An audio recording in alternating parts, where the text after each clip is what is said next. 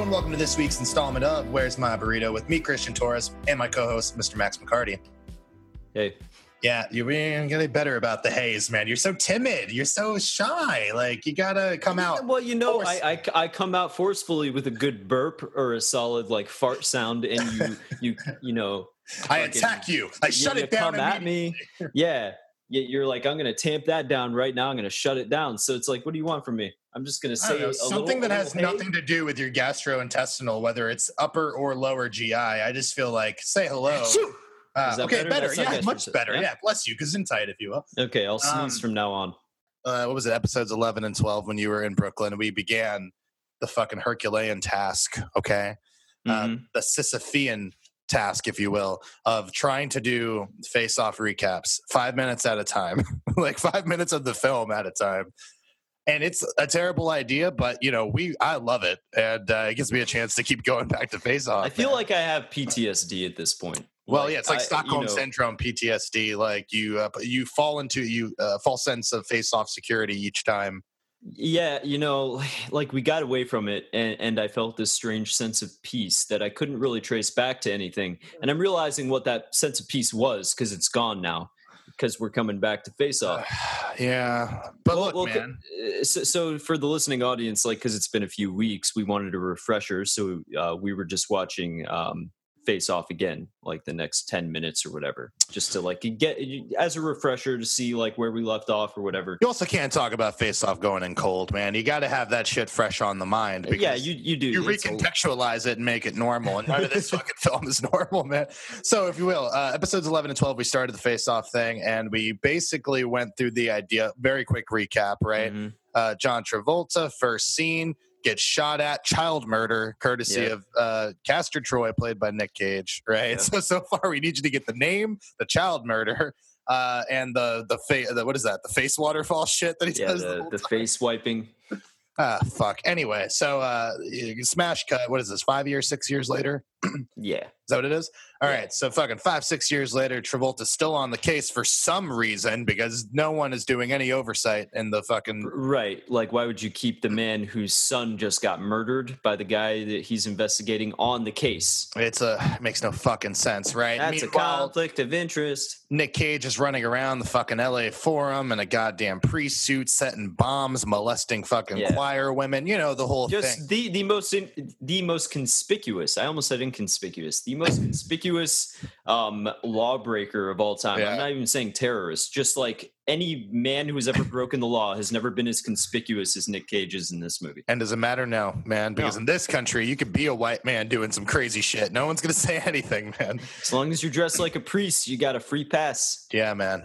So he tries to fucking get out of the country on a plane. Meanwhile, fucking Travolta comes swooping in, commandeers a fucking helicopter. Yeah. We have a whole scene, and it ends with Castor Troy being in a coma, as we said. That's where we left off last time. Well, okay, so as far as the movie knows, and as far as we know up until this point, he's dead. And Sean Archer, John Travolta, thinks he's dead too. That's true. That's an important distinction that we should make going into this, right? So again, the man that he's been chasing for years, the man who murdered his 5-6-year-old son, the man who has left him an emotional wreck, as far as he knows, is finally dead, has been brought to justice. He's got some fucking peace, right? So what is the next scene, Christian? Well, the next scene we pick up? Is our boy JT coming home, right? Mm-hmm. Finally, he's got a fucking victory. Walks through the house, looks like shit, by the way. I don't know why. He looks like he's been beaten down by the world when this should be his victory lap, right? Right. What does he walk into? Because he can't get a goddamn fucking moment of peace, man, okay? He just saved the world from a terrorist for hire. But he's got to come home to this shit? Fuck, man. Anyway, so he comes home and his daughter and his wife are arguing about some shit. We don't see what it is. Turn around. Daughter's got some fucking like Marilyn Manson in the early 2000s makeup on. I don't know. Yeah. And the mom's like, you can't go out like that. You're something boyfriend. I don't know. Like she's arguing about some mom-daughter shit. And like, instead of John Travolta being like, everybody shut up. I just killed the guy that tore our family apart. Yeah, he's over. He's like, what's going on? What? Oh, another thing on my plate. Great. Yeah, and totally buries the lead.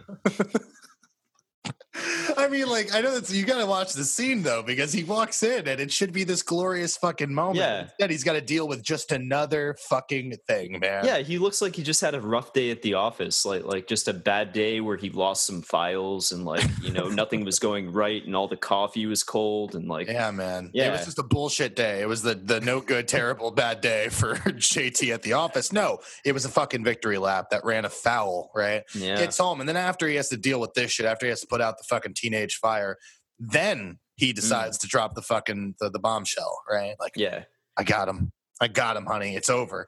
And then we reveal, and there's this big tender moment, and they hug and they embrace, and you're like, and then wow. he wipes on her face. Yes. Yeah. And now this is the second time you've seen this. This is a motif. This is a family thing for some reason. Still don't understand it. It's never explained in the film. Like, don't go hoping for the final installment of this to finally shed some light on what that is. Never answered. Okay. I feel like John Woo just thinks that maybe that's something Americans do. I don't know.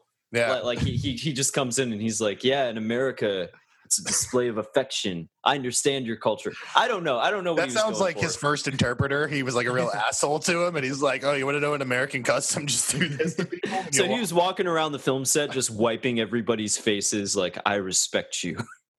He had the best intentions, but he's dead wrong about our customs. He needs to be learned. God damn it, John Woo. Like, I'm just waiting for some Me Too shit to come out about him, but it's nothing sexual. It's just like, yeah, he was walking around wiping everybo's faces. It was weird. And like, he just thinks it's just movement. Like, everyone's like, Me Too, but the other one. Yeah, Me Too Woo. Me Too Woo. Hashtag Me Woo. So anyways, we're not even 2 minutes into this fucking thing. This is the problem with this segment. So anyways, what even happens next? Like, carry us here, because I don't fucking remember. No, it's cool. So after that, we get the little bit of a celebration, and then we cut to him going back to the office, right? He walks in, and it's really weird because everyone notices him walk in, right? And in the scene in other films or television shows, as soon as homie walks in, you get the like, ooh, well done, mission accomplished shit. Doesn't happen until he's like been in the room for 8 seconds. So people are just kind of crowding around. Yeah, they're all standing up in this big office, and then all of a sudden, just one guy has the courage to start it. Everyone comes up. They're like, the CIA sent you a bottle of champagne, and he looks equally as exasperated as he does in every scene that he's in so far. Well, do you think, like, let's break down the psychology of JT here if we can. All right, okay. Like, he did just get this guy. But he doesn't seem to feel any better about it. You know what I mean? Like, he doesn't seem like, maybe this is one of those things. He's made his whole fucking life's work revenge. And now that he's gotten revenge, who is he? What does he do? Right. What does he have now? He has his wife that he has. But also, he's got with. the deaths of Winters, like Grazielli, I think was one of the other ones. Like 5-6 people died in this shootout, right? And he's got to carry them, man. He hallucinates their ghosts. Well, maybe. I don't know. It's not on screen, but I like to think that's why he's so down all the time. So he's like, he's like, send it back. I don't want this. Wait a minute. This is for Winter, Grazielli, and all the people, right? And he's just making everyone feel like shit who just want to congratulate him because they know what this has meant to him over years, right? Exactly. And it's like they probably want to make all those deaths mean something. Like they want to celebrate the fact that, hey, now it's finally over. We killed the bastard, right? Yeah. At what cost, though? And that's what puts the damper on it. Yeah. He goes into the fucking office after he's like a snarky little bitch to everyone in his office. Bunny Colvin comes in being like, hey, I'm Bunny Colvin, right? He does say that. He does say that. It was an actual. I was like, that's weird. 7 years before his appearance on The Wire. This is his origin story, which, if you watch the rest of the movie, doesn't make a lot of sense. Well, he faked his death. That's what it is at the end. You know what I mean? Spoiler alert. But he faked his death to become an embattled major in Baltimore. Who fucking loses his job in disgrace. Yeah, worth it. Worth the sacrifice. Here nor there. Buddy Coleman comes in and he's like, what did he say? Tactical? Like some fucking bigwig, these government assholes, these spooks, if you will. Not in the racist way, but in the governmental way. Bro. They come in and they're like, we need to have a talk. and blah, blah, blah, blah, right? Because she comes in with a goddamn floppy disk, and she hands this floppy disk as if it's a goddamn baton, you know? Like, yeah. To be clear, like, CCH Pounder comes in because, like, Sean Archer, he thinks everything is good. He's, you know, like, the case is done. And never mind the fact that before he died, Castor Troy, Nicolas Cage, said to him, I'm going to deliver the biblical plague that Hell-A deserves. He didn't take that as any kind of warning that maybe something was going to happen or maybe he should follow up on that. No, it's all done. Let's close the book on it, guys. He's not a detective, man. He's a doer. He doesn't have to think about what that means. He just has to. This is the same man that commandeered a helicopter and landed it on a plane. He's a loose cannon. You can't expect him to think too. A thinking loose cannon, most dangerous man in the world, dude. So CCH Pounder comes in with a floppy disk, and she's like, "Nah, Sean Archer, put this in your computer." And what is it? It's like a little fucking virus that's just like it's like an animated broad who's looking all, you know, like dick wanting. I don't know another word to say it, but she's dick wanting, and she's like, "I will blow you." Then becomes a skeleton, right? And it's like, away, yeah, dude. So now you're like, "Oh shit, what's up?" And then we got schematics of a goddamn bomb that somehow Nick Cage just knows. Knows, oh, that's porcelain fucking grinds. You're like, what the fuck, dude? How do you know that? Like, this is schematics. You can't see this shit. And again, like, his reaction throughout most of the scene is the same as when he saw his daughter wearing stupid makeup. Or there's no difference between when he walked into the office. Security. He's just constantly like putting his head in one hand and sighing. Like, in every scene, that's his reaction to every fucking thing. So he realizes now there's a fucking chemical bomb. He stays cool in every situation, right? His blood never gets rattled. His hand never shakes. I mean, that's not supported by anything that happens in the film. No, but in this moment, I'm going to use it as the defense. So anyway, now we're sitting in a situation where homie is got a goddamn bomb planted somewhere. He knows it's somewhere, but they need to find the location of the bomb. So he's like, "Give me the Troy's brother," which I forget his name. Do you remember his brother's Pollux name? Pollux Troy. Jesus Christ. Okay. So Pollux Troy is now like in the fucking box, as it's called, right? The negotiating box. They're trying to get some information out of him. He's like, "I won't speak until I see my brother again." I guess he's unaware, right? He doesn't know because they got split up, right? Right. He gets arrested at near the plane, and Cage goes on. Yeah.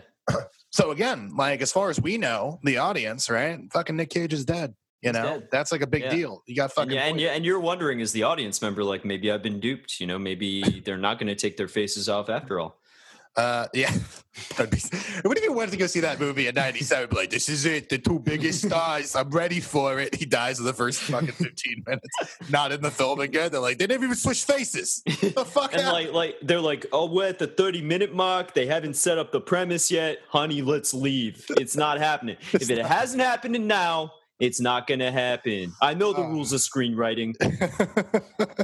Well, they had to set up so many Chekhov guns for later payoff. Like, we were talking shit about some of this the first time we watched it, only to be rewarded later on by the fact that something did come back. That's true. But so, you know, now Travolta's like, "Fuck, what are we going to do? I don't know how to do it." And CCH Founder's like, "There might be another way." Smash cut. We're at some fucking futuristic lab or some shit.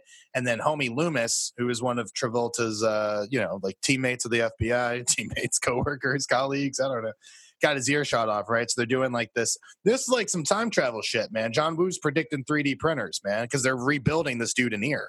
Okay, so I don't want to interrupt you here, but did we skip over a scene where John Travolta's boss comes in and basically tells him, "Don't investigate"? Yes. Oh my God, I fucked up so bad. Let's rewind before we go to futuristic lab. So yeah, right before this, right, the brother will not fucking confess to anything, and he won't give him any information. And they're like, "Fuck, what are we gonna do?" Boss comes fucking sauntering in, right? Yeah. What does he even fucking say? Like, again, despite the fact that there is hard evidence on an actual fucking floppy disk, doesn't matter. Yeah, he's like, "You want to continue investigating this on a hunch?" And John Travolta, instead of being like, "A hunch, you fucking idiot, I have a floppy disk. It says that there is a bomb. It has schematics for it, and it's somewhere in L.A. Also, before he died, Castor Troy said that I'm going to deliver a plague that Hell-A deserves. Maybe we should follow up on this. Maybe this is more than a hunch. Maybe you shouldn't." Again, he's not a thinker, man. He is a doer. He does not. Instead of doing that, he's like, "God, whatever," bursts into another room, and CCH Pounder's like, perhaps there's another way. Boom. Now we're in the fucking futuristic lab, man. We got 3D printer ears and shit like that. And this is the big reveal where he walks in and we see an unconscious Castor Troy. He is not dead. And again, much like his fucking home life or threats of national security, he's just mildly inconvenienced. Like, he just puts his hand in his, on his face again and sighs the same way he does with everything. And to prove that that he's in a coma, CCH Pounder's like, oh, don't worry, Sean Archer, he's dead asleep. Puts out a cigarette on his arm. That's not in the Geneva Convention. I'm pretty sure you can't be fucking dropping ciggies on people's skin. Like, again, like, who gave CCH Pounder the goddamn authority? The authorization to abscond with the unconscious body of a terrorist for hire, right? And deliver him to a weird That's true, because this is above the FBI, right? Because he's already a part of the FBI, so some other shadow part of the government is over here. Like, she's like, it's black hat operations. Off the books. You can't tell your wife and you can't tell your boss, right? Is that what she said? Yeah. Oh, Christ, dude. But she can tell Bunny Colvin, who's just hanging out for some reason. Like, he comes along on the ride. Who does Bunny Colvin work for? So many questions, none of which are answered, There's right? All we know command is the point. All we know is that Castor Troy is alive, and then the pitch is this, all right? Finally, and we are 35 minutes into this film by now, okay? I have to imagine. Finally, the fucking premise of the film is introduced, which is like, what we could do is we could swap your faces, bro. You could actually take his face off, put your face on, and we'll make you skinny because you're a fat piece of shit, which they remind Travolta throughout the entire film. Multiple times. Like, you're fat as fuck. How do you think that played on the fucking set back when? He kept seeing that in the script, and he was just like, well, it's part of the script, but they really... I'm sure that there was some cognitive dissonance going on there for Travolta. He has to protect his ego. Oh, Christ. He's like, I'm not actually fatter than him. That's just the character. I'm supposed to be fatter than him. The character calls for it. Yeah, dude. So anyway, this is the premise. Living with the weight of his son's death for years, so he's got to be a little fat. He eats his feelings. He's Some people smoke, some people drink. He eats his feelings. All right, what are you gonna do? I just want to watch a movie where John Travolta is being depressed and sitting around in his house just eating bowl after bowl of ice cream and watching TV. Fucking eating Oreos and fucking peanut butter out of the goddamn crying, and Joan Allen occasionally comes in and it's like, honey, you want to have a date night or something? And he's just like sobbing too much. He's like, I'll take a case or I'll take a break when the case breaks. Yeah, the case never breaks. And when it does, they still don't take breaks. It's a vicious cycle, man. The only thing broken is him. Yeah. Well, I mean, not just him. There's a lot of broken parts of this fucking story, but that's fine. Speaking of which, the premise is now introduced, Max. Sorry. Okay. No, it's fine. No, I just feel like we got to stay on point because we don't even the great thing about this is the film does show some restraint. Archer says no. He's like, no, I'm not going to fucking do this shit. This is crazy. This is nonsense. Okay. Yeah. So he fucking goes. Yeah. Because why would he switch faces? Well, why would anyone, And also, why is this technology not widely available to people all over the world? Right. You know what I mean? Printing ears and stuff. It's face swapping technology. No, the masses don't need that, man. Too much responsibility. If they can build an ear from scratch, why don't they just build a face instead of surgically removing it from someone else's body? Hard. It's too hard, man. Because then they can't fucking put the poster with the both of them on there, man. That's the truth. Okay, if you do that, it's like, oh, you just built a mask. What the fuck, man? We already got masks. That's not futuristic. Nothing else about this movie is sci-fi except for this premise, by the way. Like, well, yeah, go ahead. The prison. Oh, yeah. Oh my God, I forgot the prison because we're not even there yet. Okay. Yeah. We end on this particular note with Sean Archer being like, "No, I'm not doing it. I'll just go fucking interrogate some motherfuckers and I'll get answers the old-fashioned way." Right? Mm-hmm. Goes, talks to Gina Gershon, who for some reason is in this movie. Yeah. Some bald dude who plays her brother, even though they make out in the movie. It's weird. I have a question. How many minutes have we been talking about Face Off? I mean, I have no clue. I mean, probably 20. I mean, we're wrapping it up right now, though. It's okay. It's fine. I'm just making the point that fucking he's interrogating everybody, can't get any answers, takes out a fucking gun on someone at some point, which, again, no one's doing a goddamn thing about that, right? Like, I realize that this is like an Al-Qaeda situation where you have carte blanche on the whole, torturing people, but not in the States, bro. He's just clearly emotionally unhinged. So we've established multiple times over that he is not emotionally equipped to handle his current job, much less the job of going undercover wearing the face of the man who killed his 5-year-old. Why couldn't you get anyone else? Yeah, you're right. It's just like, that is like, you're too close, man. You're just too close to the situation. Yeah. You need to go take a seat. You need to go on the bench for a little bit. But CCH Pounder and all her wisdom is like, hey, let's do this thing that only I and Bunny Colvin know about. Well, I don't understand why. Well, yeah, we'll get to that when we get to it, I guess, right? That's the whole point. I get so many fucking problems with this movie, dude. Yes. All right. So the point is, he finally gets a date, but he gets nothing else, right? And they know something's going to go down, but they don't know how. And this is the moment where Travolta, Sean Archer, is reluctant, but he agrees to go and have his fucking face swapped off with Castor Troy, an unconscious Castor Troy, who is unknowing. He does not consent to this, by the way. It's fucked up. Not. Yeah, he also didn't consent to having a cigarette put out on him, but, just having a rough day, Castor Troy.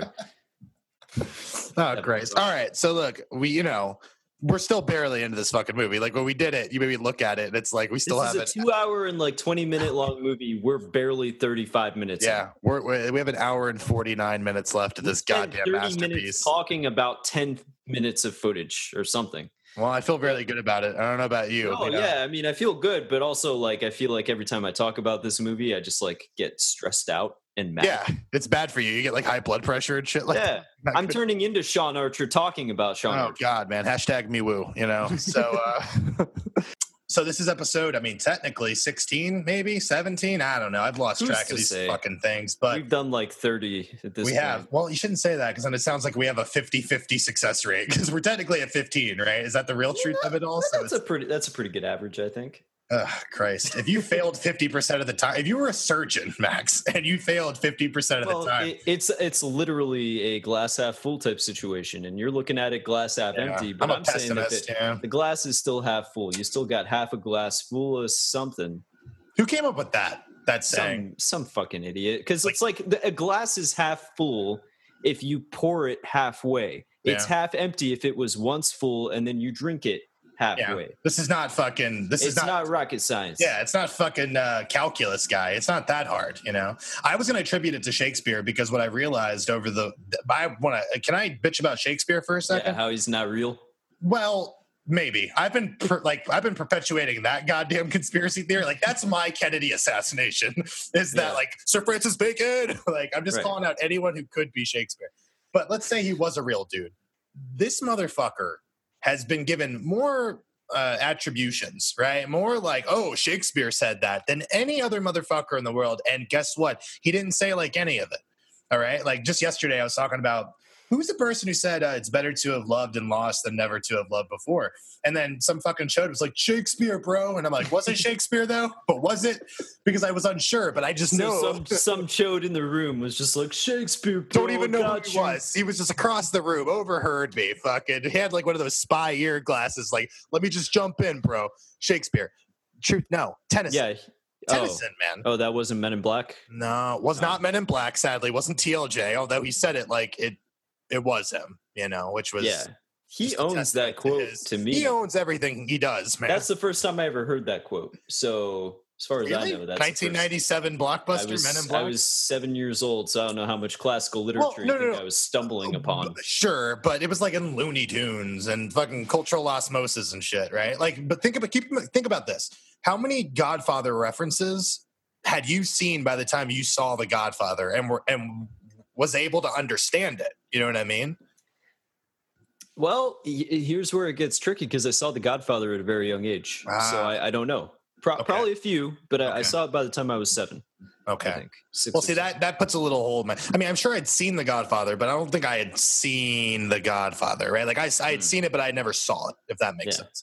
And but it's one of those things where little things, right? Oh, look how they murdered my boy, right? Or we're going to the mattresses, or leave the gun, bring the cannoli. Exactly. Take the cannolis. Which is you've seen in different things for a billion times, but if you hadn't seen the original, you're cultural osmosis got us there. I was assuming Tennyson got you there. No, yeah, my mom loves that movie so much because she's 50% Italian, so she'll watch anything with Italians in it and just immediately love What's her other 50%? Polish Hungarian. And is she just going around watching like Polish Hungarian? No, nothing. Like nothing. No interest She has whatsoever. no affinity for that part like of her. it doesn't matter how like reprehensibly violent the Italians are on screen, she's like, oh, a cooking scene. They're all together like a family. It's family, yes. Well, that's the thing. I mean, like when I think about The Godfather, right? Before I had rewatched it, I know I had seen it a bunch as a kid, but the only thing I remembered was the wedding, was the first fucking 30 minutes of that movie, because it is literally 30 minutes long. Yeah. Where it's just like, and may your child be a masculine child, you know? On this day of your daughter's wedding day. That's my favorite quote, is when he's like talking to himself and practicing it and still fucking it up. Well, I like about that because it's like, you know, that's one of those behind the scene things where it's like Coppola didn't write it that way. Just the dude was really nervous to go talk to Marlon Brando, because rightfully so. Brando was a wild card back in the day. You had to get your shit together. But that's my point. All I remember was the first 30 minutes, and all I remembered was the dancing and the family and all that shit. And it was something that always resonated with my mom too, because my mom has this thing where she's like, Greeks, Italians, Jewish, Puerto Rican, we're all the same. It's just large families constantly making each other miserable. Like a large table where everybody sits at and argues over a lot of carbs. And we say that it's love, but really it's just we hate each other and we're like codependent. It's just really we have nowhere else to go. Goddamn. Nowhere else to go. You ever notice how, not to get too off topic here, but you ever notice how in gangster movies there's like a mandatory scene per movie where like some older Italian is teaching a younger Italian how to cook. And he's always like, first you put in the fucking tomato paste, then a little bit of garlic, then a little bit of gabagool, then a little bit of olive oil. You stir it up, it's going to be good. Yeah. Like there's always at least one scene. Where do they pick up? Where do they have the time to learn this while they're off boosting? Because like, here's the thing: you don't just make it to the top. Well, no, hold on, because like, doesn't Tony Soprano know how to cook? He never went to prison, right? From the moms, you know, the moms in the kitchen cooking the big Italian meal. Yeah, but when did he have the time? He was out boosting fucking VCRs and shit back in the day. You know, when he's not boosting VCRs, he's helping with the tomato paste and the gabagool. Okay, so it's in there. It's like you know how like in Italians are very good at time management. That's what you don't understand. So they learned how to cook for the opposite reason that I don't learn how to speak Polish. Just not enough hours in the day, basically. They're like, not enough hours. Too many hours. What am I going to do with all these hours? I guess we'll learn about gabagool. Like, you know, it's a whole rite of passage. But yeah, so my point is that, you know, the Italians are a very large family thing. And that's always what I associated the fucking Godfather with. But my point is this, that your mom will... You know, like a lot of Italians hated The Godfather when it came out because they said that it represented like them. Portrayal, like the worst, you know, section of Italians. You know, yeah, but that's something that kept going. I mean, even when The Sopranos was on, they constantly kind of talked about what it meant to be Italian American as opposed to Italian. You know, like little things too, man. I mean, I don't want to go too much on the Sopranos of it all, but like the fact that there's never a vowel in any of the shit that they say, like mozzarella. Gabagool, like it's this disconnect, you know, between the motherland, so to speak. That bothers me so much. We've talked about this before. Whenever I watch that show, and they're like, "Get the mozzarella," it's like just say the ah. It'll take you literally. It doesn't take that much more time. It's like when someone changes lanes without putting the little blinky on. It's like, bro, it's an inch away from your finger. Like, it's like I know I wasn't in any danger there, but it's like. Just put in the extra effort. It takes it costs nothing to put in effort except effort, I guess. I guess that's the price of being because for the longest time, when I was younger, I thought that there were like, you know, sub variants of mozzarella, like one called mozzarella, and you had to go to the store and be like, I see mozzarella, but where's the mozzarella? And they'd be like, what are you, an idiot? Yes. From New Jersey or something? Yeah, I'm from Jersey. But my point is this, like, so your mom never fell into the this is a bad stereotype, a bad portrait of her people. She always loved it.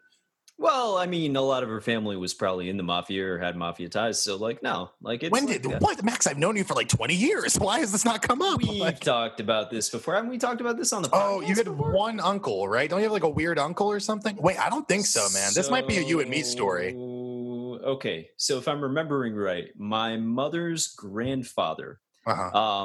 This is a true story, apparently. When my mother's mom, my grandma, was in elementary school, I think she got like a bad grade on her report card. And she went crying to her parents about it because the teacher was being unfair to her.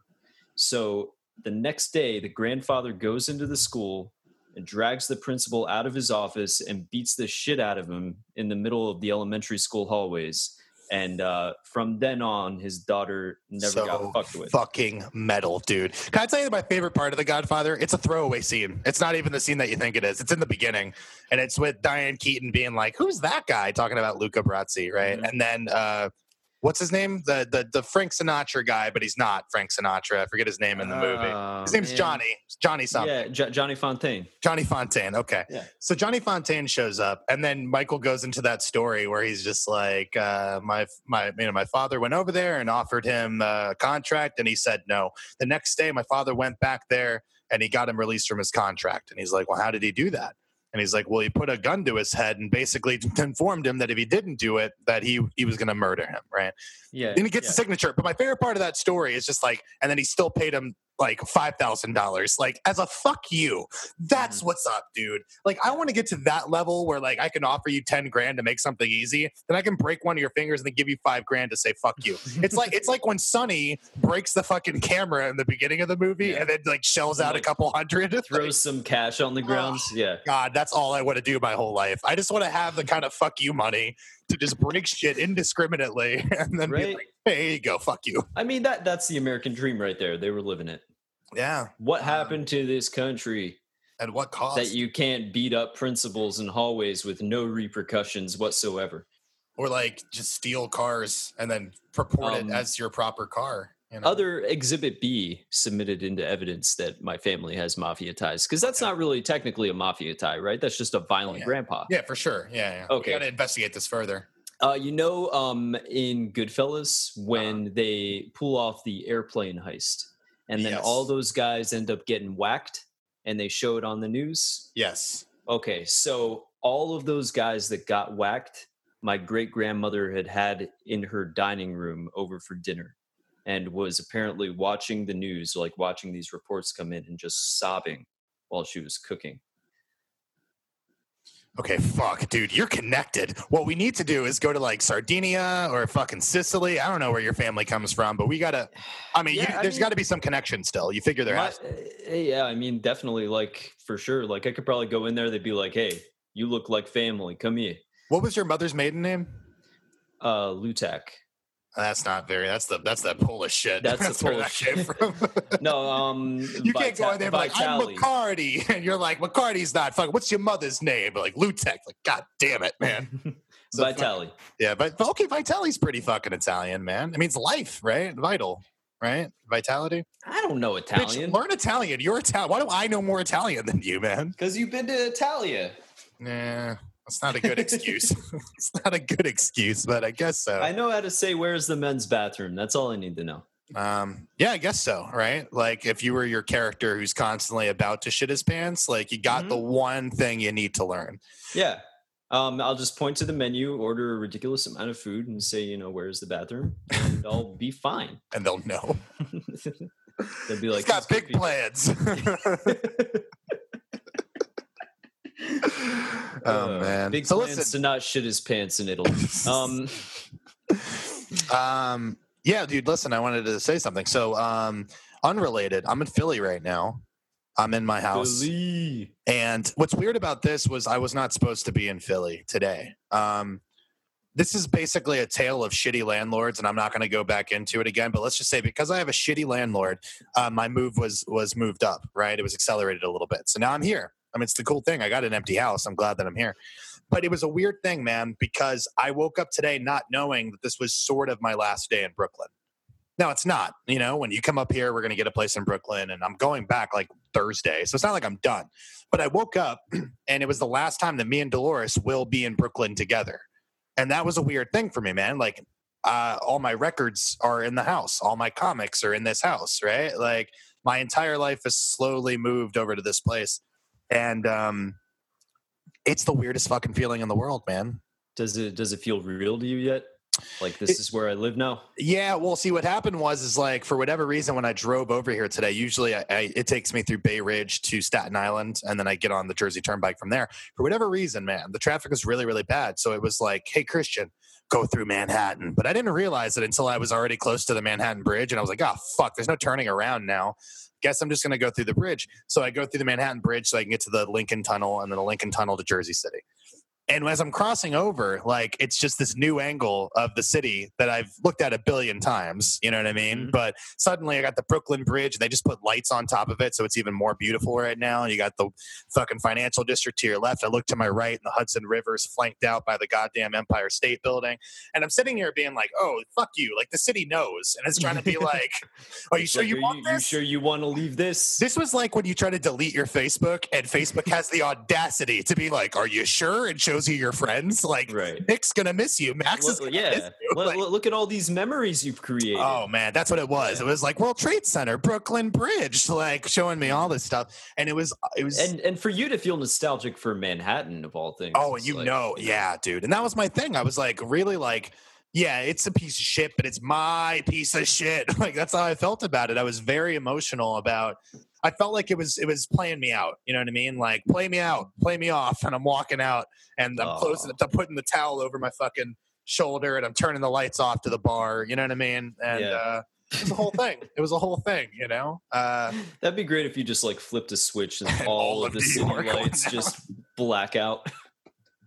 There's fucking like on the AM channels, they're using emergency frequencies. Just like, what happened? Christian left. Riots, just fucking city tears itself apart. It's day 3 without Christian, and the masses are asking, when will he return? He's never coming back. This is a new life. More people. We talked about more people. Now you got to stay in Philly for the rest of your life. You know that, right? You cannot be responsible for the destruction of 2 cities.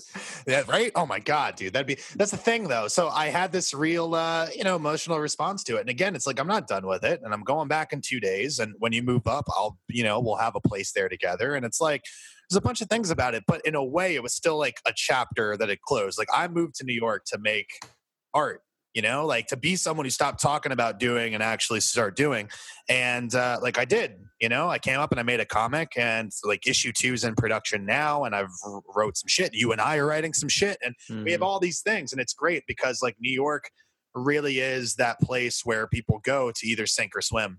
You know, it's just what it is. And I can honestly say that I was really worried about leaving it because I was like, but what if I can't do this anymore? And I'm like, nah, like, once you get, like, I went there and the city's part of me now, right? Like, I made the thing.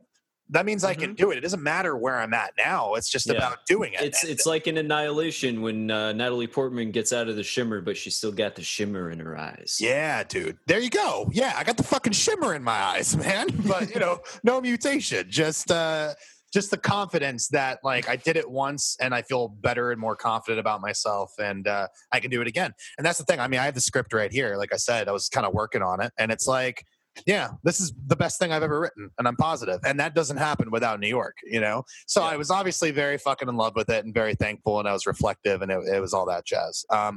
Unrelated, but sort of related to the comic. Today, I talked to a dude who works for a magazine called Dagger, which is this...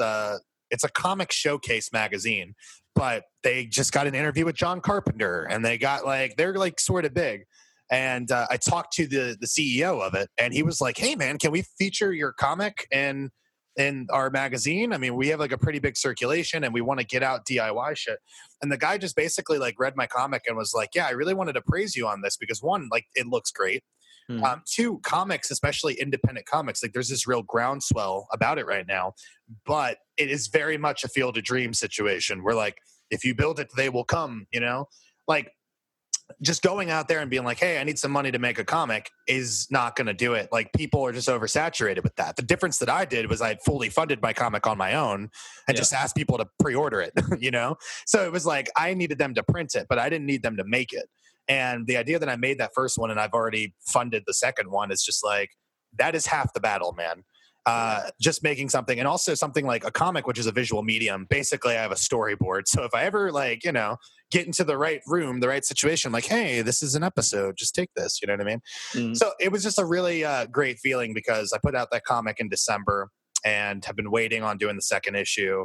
And have, talked to a couple people here and there, and it's been like an encouraging thing. But this was one of the first times where I'm like, wait, like 100,000 people are going to see this fucking magazine. And it was a really fucking encouraging moment for me. And I don't know, man. I'm all emotional about it. It's been an emotional day, man. Like I left this place. I got fucking acclaim for my comic, and yeah.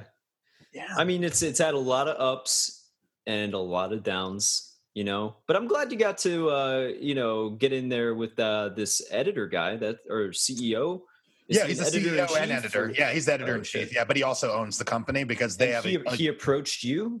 He was like, "Hey, I saw this somewhere." Well, it's weird. His wife is the lady who I know who was in Westworld, who plays. So I met this guy. No, did you? Oh yeah, he was there briefly, right? Because I said, outside on his laptop, like, "Hey." That guy, yeah, him. That guy. Now, listen. What's weird is I've known him for a while, but we have never talked shop ever. But me and his wife have. By the way, how do you think his wife feels about being recast in that show? I don't know, man. I gotta ask her. I don't know if you saw this latest episode. I didn't. Yet. Well, that's my problem. My internet went out, so because of my stupid, shitty fucking landlord, who I hope for some reason listens to this, so I could just really shit on her, you know. Yeah. So no, I didn't see it, sadly. But I mean, I'll check it out because I didn't realize she got recast. I asked her. Well, it's the older version of the character, and I was like, just put some old lady makeup on her. I kind of know her through the guy that I met that one time. Yeah. So my point is, like, I know her, and she knew that I was doing the comic, and she knew it was a Western because we talked about Westworld and how much I really liked it, and this, and that. So we had been in each other's radar for a while, but he was like, legit, I didn't know you even made a comic. Like, he was really like, he hit me up out of the blue because he's like, I just heard this. And so it was like one of those like fortuitous moments. But that's what I was saying. Like, just in my compound, right? We have DJ Scratch, who's Run DMC's fucking DJ. No, this is like DJ Scratch. DJ Scratch, Scratch Vision. He appreciates the shout out. Then we got like this guy named Mo Betta, who is a famous trumpeter. Right, he's a really, really good trumpeter. Yeah, and you told me he practices sometimes into the late hours. It's very late, but he's you got to practice, man. Like practice makes. What's the Gladwell? 10,000 hours. Like he's putting in those hours. Gladwell made it's after midnight. Why do you think that? I think that you shouldn't harp on the actual 10,000 hours. I think what he's saying is that any repeated action in which you're putting that much time of yourself into it, it's either perfect for mastering something or brainwashing yourself. Who's an example of someone who's done something for 10,000 hours, but they have not gotten better? Like, do you have an example of this? I feel like I'm a good example of putting in a couple hundred hours into games like Overwatch and getting worse. So I don't know if that counts because I think of Gladwell all the time while I'm playing that game and I'm just dying still. You're just to people who are new at the game. And I put in like 200 hours and I'm like still like just getting fucking shot, done, dead. And I'm like, fuck. Yeah. I know where all the health packs are and it doesn't help me. I've never played Overwatch, man. That's the Blizzard game, right? It's like an FPS for Blizzard. It's the most like addictive, fun, cancerous, horrible, amazing thing I've ever played in my life. Fun cancer. I hate it and I can't bring myself to install it because I'm literally like an addict. Like it's just so easy to jump into it and then just rage quit out of, You're a rage quitter? Is that like something that you're proud of? You're like, I rage quit. What of it? I try not to be. Why would you ever be proud of that? Like you don't go into a game with the mindset that, you know what, I'm gonna rage quit today. But it's just sometimes it's like you just walk out of a door, you get sniped, you walk out of the same door again, you get sniped, and it's just like, how many times is this? What does that say about people like I don't know. I have memories of playing like Mario and shit, or like the last level of Zelda as a kid, and just like throwing my controller. And my mom was like, "It's supposed to be fun. Like, what the fuck are you doing?" And I'm like, "Fuck you." This was a very dysfunctional childhood. See, that's the thing about games, man, is that like the majority of them to me feel like having a second job that you don't get paid for. There's no gratification in it. I just, because I have no impulse control, I just bought the new Jurassic World game, which is a park building simulator. Yeah, I heard it's cool. Yeah. And it is cool, but like you're playing it and you get a few hours into it and you realize this is literally a job that you are not getting paid for. You've got people yelling at you about your budget. You've got people yelling at you about your power consumption. Yelling's one thing, but yellowing, God damn it. I draw a line at yellowing. Code yellow. Like you've got all these virtual people yelling at you, then you got people in real life yelling at you, and it's like I need a break. I need something fun. Is there a twist at the end of that where you build the park and then all of a sudden the alarms go off and it's an FPS game where you have to fight your way out of the park? Well, ideally, what I want to do is like build up a beautiful functioning park with like all these attractions. It's super successful. And at the height of my success, I want to release every single dinosaur. I want to tear down every perimeter fence and just watch it all just cannibalize itself. This should be the actual Purge, which, by the way, there's a fourth Purge movie coming out, which I saw the preview for when I saw Hereditary, which I was like, must we do a fourth one? You know, another prequel. But we must. But my point is, like, that's what they should do. We keep talking about the Purge. We've probably talked about the Purge franchise more than any other film series on this podcast, if you think about it. I mean, in terms of mentions, yeah. Well, because the Purge is such a good idea, Max. I mean, the idea behind it is wonderful. These NASCAR people are getting out of hands, and a Purge would do well for us, you know. But what if you got purged and the NASCAR people were fine because they all have guns? I didn't even think about that. Oh man, this is the thing. But you know, we did talk about this a little bit when like the nukes go off, right? Or global warming happens, and there's only the red states, the land of the Bubbas. They've been waiting their whole lives for a moment like this, man. You know, like so few people get an opportunity to have destiny, give them a call, and all I have to do is answer the goddamn phone. But these fuckers have been waiting, you know? Yeah, they have their bunkers prepped and ready. They have their gas masks. You know, since 9/11, they've been just buying up zombie survival kits and shit. Since 9/11. They're like, that was it. Nostradamus was right. He said Hilter, and he said twins would fall, and he's right. Man, these fucking people, dude. I don't know. I think it's an excuse. Like, they just want to have some zombie shit ready, and they're blaming it on the impending apocalypse. But really, they just want to, it's like a dick measuring contest with whose bunker is bigger. Well, they want the apocalypse to happen. Let's make no mistakes. But what happens when that happens? Like, I mean, that's my point. Like, I have to think that these people, they are released from the moral obligation not to shoot people. Well, right, which is all that they're waiting for. It's just for it not to be illegal, you know? Once I got into an argument with this fucking chode, it was very, very bad at math and shit. I mean, I'm bringing this up because he was a redneck. We're back on Chodecast. Yeah, well, once I had to educate him about how percentages worked, and he's like, actually, white people get shot more than black people. White lives matter. And I'm like, oh, man, okay, well, here's the problem. If like 30% of all shootings are black people, but black people only make up 10% of the population. Do you understand how inordinately high that has to be? I'm just breaking down percentages to him. And he's just like, you know what? All you liberals with your fucking fancy $10 words and your degrees, they won't do really it. Say $10 words? No, come on. That was me giving him a little bit of class, man. $10 words? Come on. He did say your fancy degrees and your books. What good your books will do. Like, I may not be a big city lawyer. He's one of those dudes. I'm just a small time pizza lawyer, like one of those. Yeah. But specializing in all pizza law. But no, dude was like, when the apocalypse happens and we have to live off the land, I wonder how good your books will do you then. I'm like, well, I'll have a book to learn how to do it, so I guess I'll be fine. But it was the idea that you're right. These people are just waiting for the day where all like. They are mad and they feel left behind because, you know, education exists. So they're just trying to go back to the time where it didn't matter. You didn't need education, you know? You could just hunt some rabbits and build a fire, and that's all you need. Yeah, just eat stew for the rest of your life and fucking sleep out under the stars and shit in a hole in the ground. Are you ready for that life, man? Are you like, my whole life, I've just been waiting? I mean, I low-key am one of those guys up to a point, you know? Like, I could get down with some apocalypse stuff.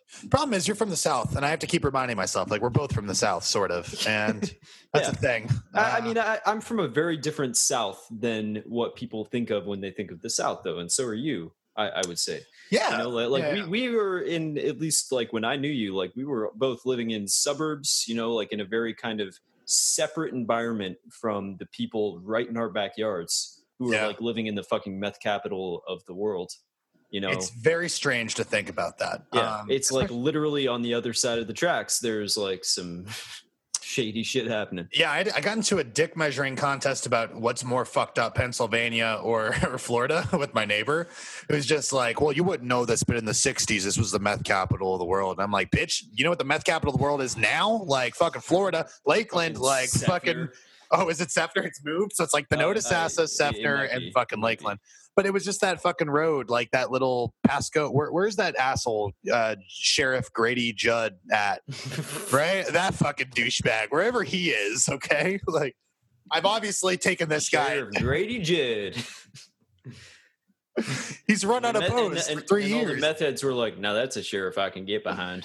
Well, he's like draconian as fuck, dude. Oh, is he? Yeah, I don't know anything about Grady Judd. Well, no, man, you got to look him up. He's fucked up. He's got all kinds of fucked up things. Is he like Joe Arpaio? Yeah, man. It's the Arizona dude you're talking about, right? The fucking guy who was just basically who was just pardoned for being a fucking terrible human being. Yeah. That's got to be the coolest thing that a president can do is just straight up be like, "Nah, you're good." What? Why do presidents have the power to do that? I know it's like a check and balance on the judicial system, I guess. Is it? Yeah, but it also feels like there should be common sense. Yeah, it is, by the way. The judicial system is there, and it's like the president's ability, the same way that he has the veto ability against the legislative branch, right? He's got the pardoning branch.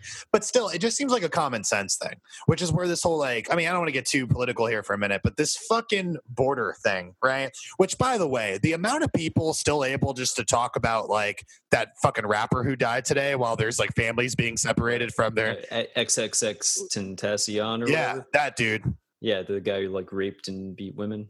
Yeah, I'm supposed to feel bad for him. But meanwhile, families are being separated. And then you have Ann Coulter being like, "Oh, these are child actors. They're crisis actors." Oh, my by the way, if I can just read a quote from Please. Grady Judd's You found a Grady Judd? Yes. Judd gained publicity as a sheriff with his "tell it how it is" attitude. In 2006, when asked why his deputies shot a suspected cop killer 68 times, he responded, "That's all the bullets we had." Damn, dude. Like, a part of me actually respects that. Like, I know that's archaic and fucking horrible. I mean, that's like something out of like a John Wayne Western or something like that. I kind of respect him now. So now you're on team. Now I'm kind of on Team Judd. I'm going to volunteer on his re-election campaign, man. Jesus Christ, man. I'm staying in Florida. I got important work to do. This is my point. Like, even the most hardened liberal secretly wants Texas justice, I think. You know what I mean? I heard this fucking horrible story that happened here in Chester County. About this is fucking horrible, so I'm going to bring it down really terrible. But there was a guy just knocking on doors at like 7:30 in the morning in Chester County, like 20-30 minutes away, and a 4-year-old girl answers the door, and he like snatches her and like starts raping her on her front lawn, and she's 4.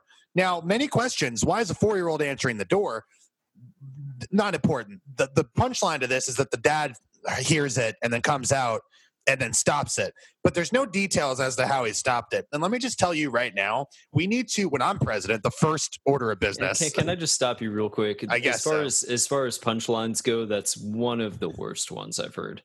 Wait, what? The punchline? Yeah, you said, and the punchline is the dad went out and just stopped it.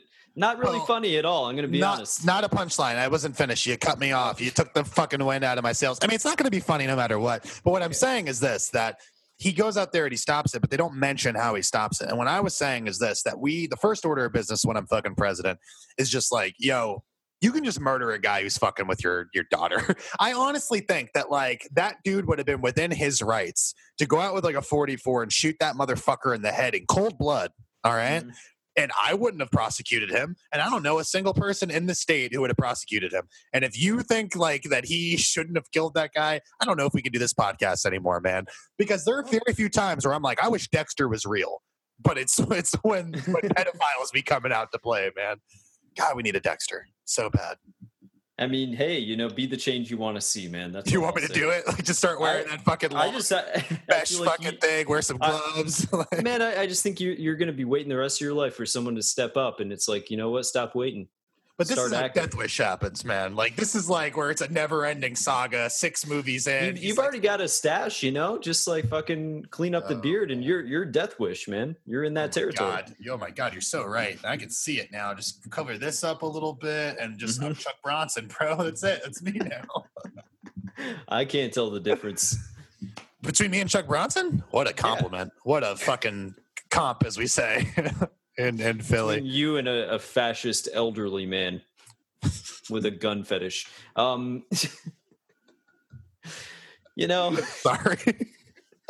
Yeah, gun fetish. It's all good, man. It's all good. I'm not anti-gun. I'm not pro-gun either. I don't know enough. I don't know. I really think we just got to go back to muskets. That's my honest solution. Just takes a long time to load them. There's a cooldown period, certainly. Like, if they're not going to give you a cooldown period to actually buy a gun, it just seems like they should do one where it literally takes you about 3.5 minutes to load a gun. And I know that's not how long it took, but back in the day, they had practice. Nowadays, it'd be like, wait, how do you... Like, you're trying to rob somebody, you fire your gun up into the air, like, stop, so hold up. Nobody move. Hold on. And they're just like this, and they're like, hold on, I gotta get it. Like 2 minutes later, they're like, all right. Yeah, man. How fucked up was war back in the day? Because you had those muskets, and I liked how they just did the what is that fucking called? The lineup. They just lined up, man. They just lined up, and we're like, all right, they're gonna shoot, and then we're gonna shoot. So just hold tight. You know what I mean? I feel like you're really not setting yourself up for success. No, not at all. No, for sure.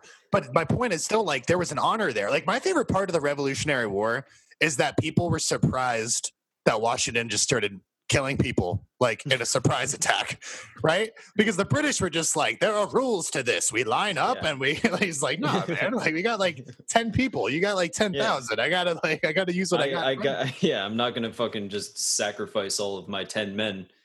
It's one of those things where you realize how often, like, human life is just such a disposable thing. Like, I was rereading about the Civil War, and it's just like, you know why we won that? Not because we were better, not because we have better generals. Robert E. Lee is just so much fucking more superior tactical mind than Grant or fucking maybe Tecumseh. He was a badass, as we mentioned. The truth is just that we had 3 times as many people. We had Irish getting off the boats all the time. We're like, hey, welcome to America. Go kill some fucking Southern people. You know what I mean? And it was one of those things where, like, eventually we just realized, well, we have more people. Just keep going. Just Grant was just like, keep throwing fucking bodies at the problem, and we won because we had Irish people. And like, whenever I'm playing that game Civilization 5 or Civilization 6, I'm just always thinking about, like, my little archery unit or whatever that I'll send off into the fray, and it's like, that's not one guy, that's like a whole troop of like 10,000 dudes that's what you have sacrificing to go kill some Mongols so that I can take back the fucking resource of dude wheat. You ever play fucking Civ and you realize that Gandhi's a piece of shit? Like, Gandhi's always a piece of shit in Civ. Okay, so here's what happened in the early games. There was a glitch where Gandhi would be really nice, and Gandhi, like, up until he got nukes, and then he just started going nuke crazy. But they didn't intend for that to happen, but people loved it, and so they just kept it in the games. But he is such a condescending dick the whole time. But to be real, Gandhi has always been a dick. Oh, yeah, definitely. But the idea that he is supposed to be, like, the thing about Gandhi is, if you're looking at him on surface level, all right, like, even kids know Gandhi, and they're like, oh, he was the peace guy. He didn't eat and he bald. Yeah. That's what they know about Gandhi, okay? Right. Like, you have to do some digging, and then, he's just a horrible, horrible person who did a couple of good things, but he's a horrible person. Yeah. But it's still jarring every time that you just started a civilization, and not one turn before he's like, greetings, let us have peace, blah, blah, blah, blah. And then the next thing he's like, your fucking civilization is backwards and I'm going to destroy it. It changed my life when that happened, man. Yeah, like, just seeing Gandhi's condescending face, just shaking his head in disapproval, like, how could you let your people not have enough naval ships? And it's like, fuck you, you son of a bitch. I'm working on it. I've got a couple triremes in the back. I'm building them right now. He's talking shit about your fucking naval force? Talk shit about everything. Oh, my God. What a judgmental Gandhi. Fuck you, Gandhi. You got killed. Worry about your own assassination than my navy. You know what I mean? Oh, Ben Kingsley, man. He did that guy more justice than he deserved. Kevin Kline, right? Wait, did Kevin Kline do some movie at some point? What? Where are we getting Kevin Kline from? I don't know. For some reason in my mind, Kevin Kline is the real Gandhi. He played Gandhi? No. He's the real Gandhi. Like in real life. Yeah, back in the... When did he die? 40s, 50s? I don't know, man. It's a rough time for Gandhi. And he just went into, like, glacial hibernation, like Red Skull or something. Yep. Or Captain America. And when he came out... Well, that's not what happened to Red Skull. He went to another planet and just stayed there waiting for someone to show up. Well, that's his Geist, man. That's not really Red Skull. That's his Geist. That was so dumb. It wasn't even Hugo Weaving. That's what bothered me. Wasn't it? Nah, bro. Sounded like him. They got another Hugo Weaving guy. They're like, hey, not Hugo Weaving. Come here, you know? Oh. It's heartbreaking. It was dumb, and it didn't make sense, and I didn't like it. But it's beside the point. Kevin Kline is probably our generation's Gandhi, if there is one. And last generation's Gandhi. And last generation. I'm not giving up on this. I think the support's out there. We just got to find it, man. It's a lot like Shakespeare, man. He didn't exist. Secretly, he's Francis Bacon. You know, we talked about that earlier. But I think that you got to believe. Francis Bacon now? Wait, not Gandhi. Shakespeare is Francis Bacon. You haven't heard this? Isn't Francis Bacon the nightmare painter? No. Wait, maybe. Maybe. No, that's goal starts with a G, right? Oh, yeah, Francis Bacon. I'm thinking of another Bacon, Kevin Bacon. Kevin Bacon didn't do the Scream either. Like, what are you talking about? You're just giving false information out there. Not the Scream. There's some guy with the last name Bacon who did these scary ass paintings that were not the Scream. Oh, okay. Bacon paintings. You know what bothers me about the Scream? That there isn't just one. Like, the title implies singularity. Hey, right? Okay, Francis Bacon, British-Irish painter. Look him up. Terrifying stuff. Stuff of nightmares, man. It's not the same Francis Bacon? No. I'm going to send you a link right now. I'm going to link you on this podcast. What a surname. Yeah, what a surname, Bacon. And then I'm really glad that my memory hasn't deteriorated to the point where I was like getting the two mixed up like completely. Yeah, hold on. I'm going to look it up. Bacon paintings. I love it. Oh, yeah. This is nice. These were like the 40s and stuff. This looks like fucking Solomon Grundy, Born on a Monday. You know what I mean? It's a little Batman. I don't know if you read that one or not, but well, I mean, I played the game.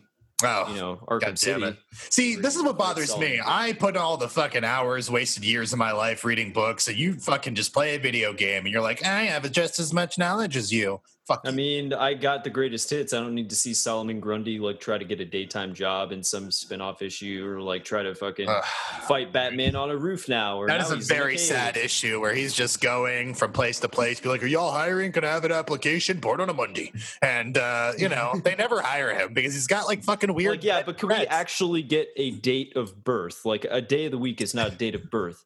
Born on a Monday. That, and then once we're past that, social security number.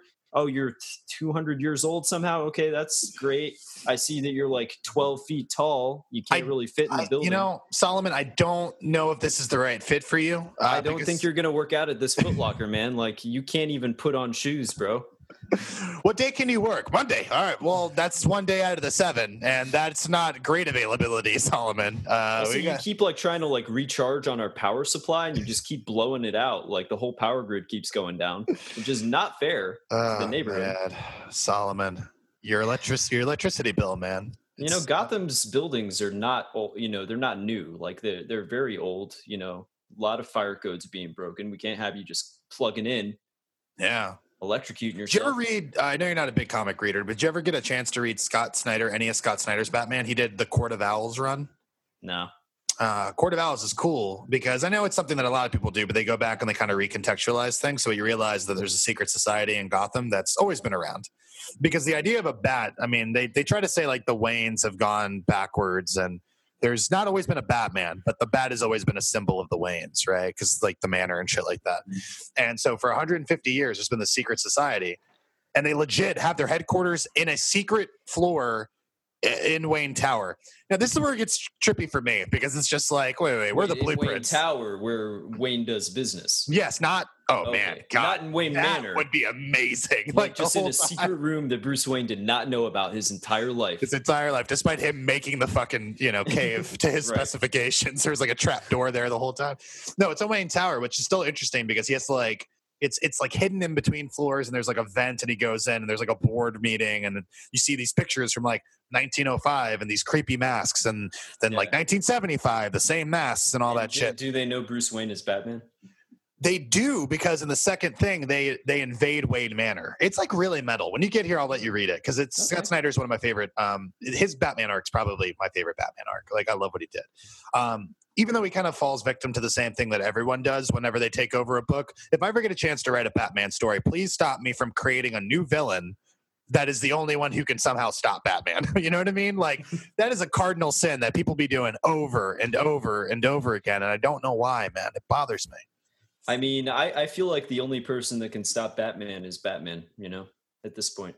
So, you just use his guilt against him. It's a Tyler Durden situation. He like fucking handcuffs himself to the bed. He's like, dude, I go to sleep and the other guy wakes up, goes out, punches some fucking Solomon Grundys. Yeah. It's a whole thing. I mean, I'm sure some version of it's been done before, but like, I just want one where Batman accidentally kills somebody and he's just like ripped apart from the guilt of it.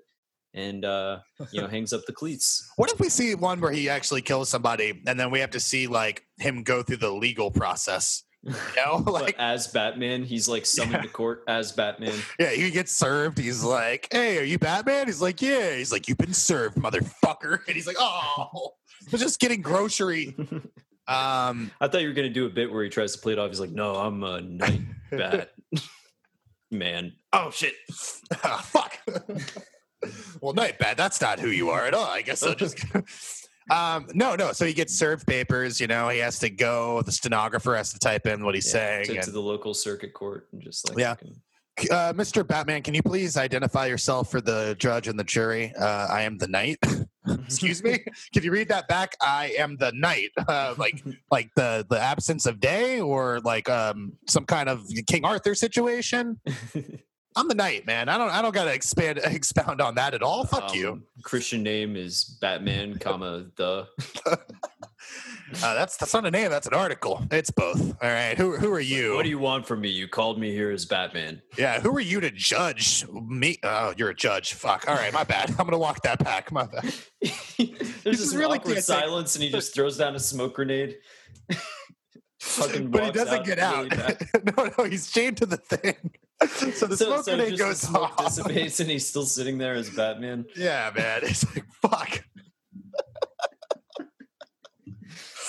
Oh, man. Okay, so he's sitting there on trial. Again, it would have to be murder, right? Because they're not going to pull him in. I mean, if they did, they'd be like, and listen, on top of the murder, property damage. I mean, millions upon millions of dollars. Every time you take the Batmobile out, you crack a street like in Marge versus the monorail. We got to put fucking chains on our tires. This is the Incredibles type situation where like all the superheroes start getting sued. Oh, man. Yeah, I guess so. But I mean, he's not getting sued. He's just being put on trial for like the accidental murder of a henchman who had kids, by the way. And there's a scene where the fucking kids have to face him, and they're like, "Why did you kill my daddy, Batman? Why did you kill my papa? Your dad was a piece of shit who was hanging out with underworld crime bosses, and he should have thought about that before he left you." And then the kid is like, "Now I'm going to dedicate my life to killing all heroes."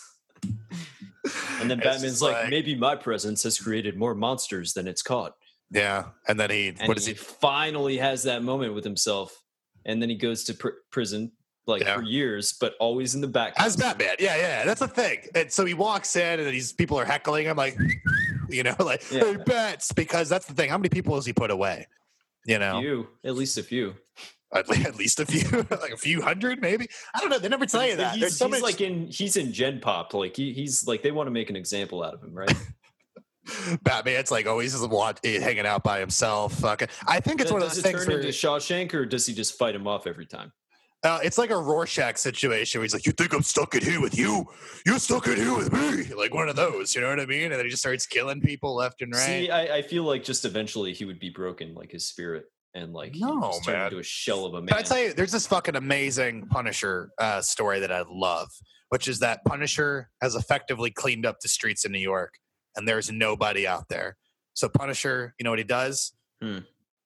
Purposely goes to prison. He commits a felony just so he can go to prison. He's like, I'm in fucking heaven, man. Like, why doesn't he just go to a new city? No, I'm in New York. I mean, that's if you've cleaned up New York, everything else follows, man. That's facts. That's facts. People in LA, tell that to Detroit. People in Detroit be like, I want to kill you, but New York, no murders. And we got to follow the example. The Shining. Like all the criminals are like, man, it's getting gentrified over there. Maybe our time is over, boys. Let's open up a Foot Locker. I don't know. Let's open an artisanal mayonnaise store. Let's put down the guns. Artisanal mayonnaise is the future. Let's use these ill-gotten gains to do something good for the community. Like price out our housing so that the poor people we love can't live here anymore. My grandma doesn't need to live in a home. It's a real Stringer Bell conundrum, Stringer Bell kind of was Batman. if you think about it. Elaborate. Think about it, all right? You know, he was trying to use his money for good, but ultimately just kept fucking things up. I feel like that's the cautionary tale of the Wayans. I really feel like the Wayans tried to do their best, but even with all the money in the world, the city that I feel like there's no city that more accurately represents Gotham now than Detroit, right? Like, there's some rich people in Detroit, but they don't give a fuck about the people or the city or the infrastructure or any of the things that, you know, you need for a city. Nor should they. Dude, have you ever been to Detroit? Yeah. You didn't like it? I thought it was so pretty, man. I don't know. It's very weird. I was there when I was 5. Well, come on. I mean, it was not great then either, but I have a very good memory. Tell me what happened. I went to the Detroit Museum of Art. I saw some beautiful paintings. They have art there? Fuck, that's amazing. It's like one of the best museums in the world, like a seriously amazing collection. They have like Picasso, Monet, all the classics, old furniture, new furniture. Yeah. You wouldn't believe why do I need the range of furniture. I got new furniture, old furniture, medium-aged furniture. That's teenage furniture. You're like, oh shit, dude. That's like a real fake doors commercial. We got real fake doors. Fucking Roiland does like the same 3 voices, and it doesn't get old. It's fine to me. Yeah, I was gonna say, I love it, man. There's that part in the finale of the last season where it's such a throwaway line. It's when they're in Brazil for some reason, and the guy is like, "Noche, noche, Americanos," and you're just like, "All right, man. Like, I get it." Sure, why not? Did you hear the Christmas or the birthday card that Roiland made for Kanye? I heard the song, and it's weird. It is weird. It's just talking about him like fucking Kanye while he's sleeping. Well, he like sneaks into his house through a window and then fucks him while he's unconscious. And Morty's just like, Rick, we gotta get out of here. Why? We gotta go, Rick. What are you doing? It's his birthday, Morty. We gotta say happy birthday, Morty.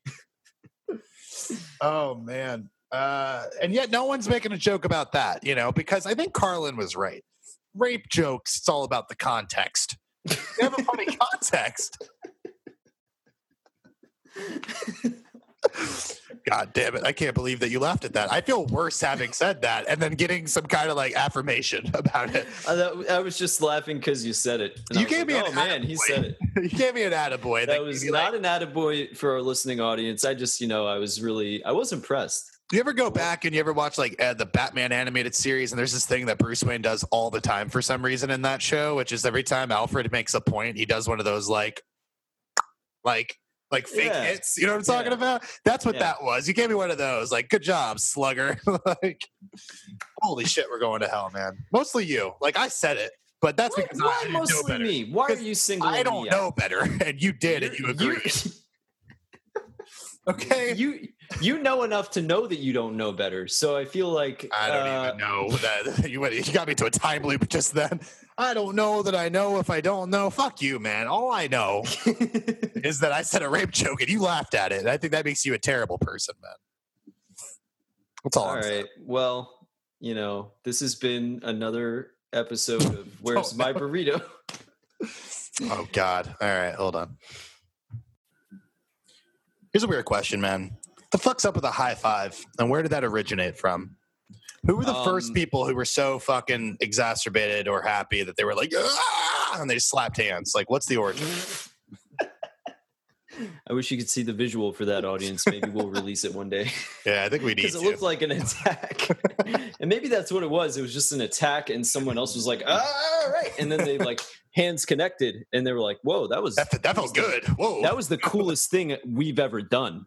Like, I think we can both agree. And the other guy was like, yeah, absolutely. Like, I was trying to attack you, and you just fucking like pure self-defense made it awesome. Yeah. And he wasn't even mad anymore. He was just like, I guess we're friends now, Yeah, I know that the handshake started as a way, like you offer your hand as a way to show you don't have any weapons in your weapon-dominant hand. Ah, okay. Right? So that was like, I come in peace. So maybe the high five was like, look, like weapons be falling out if I had some up my sleeve, bro. But there's just so many loopholes to that, which is like, hi, let me shake your hand with my left, and then they pull out the right hand, which has got guns galore. His non-dominant hand, no. Yeah, but see, like that made sense to me. I mean, also something about the origin of handshakes, that handshakes were a way that diseases mutated. Like one of the STDs, and I'm blanking on which one it is, it became an STD because it used to be much more common. It used to be like transmitted just by like handshakes and hellos. HPV actually stands for hand PV. Is that what it is? Hand papilloma. What is it? Papillovirus? I can never fucking say this word. Papillomavirus. Fuck yourself, man. See, I'm Spanish as fuck, and now you're going to come at what does it actually stand for? I'm mad. Isn't it papilloma? It might be, but I feel like if I'm wrong, then what? Also, yeah. Hey, we were right. Okay, we're fine. We're fine. It's human papillomavirus. Or hand papillomavirus because it was transmitted through hands. The thing is, like, that's the kind of thing that I will legit start telling people because it sounds right. I don't think it is, obviously, but I would go around and put that misinformation out there, man. Yeah, like just get out there and disrupt things. Why not? As if things aren't already disrupted enough, you fuck. So it's my fault? Let's stick to the facts. It is your fault. Okay. I can't support you in this. Okay, well, my point is this. I don't know the facts. That's the problem. I'm purely speculating at best, okay? Yeah. Which is half of what I do. I shoot from the hip, Max. I don't need facts, you know what I mean? What's that fucking thing that Max says and It's Always Sunny where he's just like, he's trying to talk shit about science and the serial defense, right? He's just like, I'm a simple man. These liberals try to attack my character, but I don't care about three things.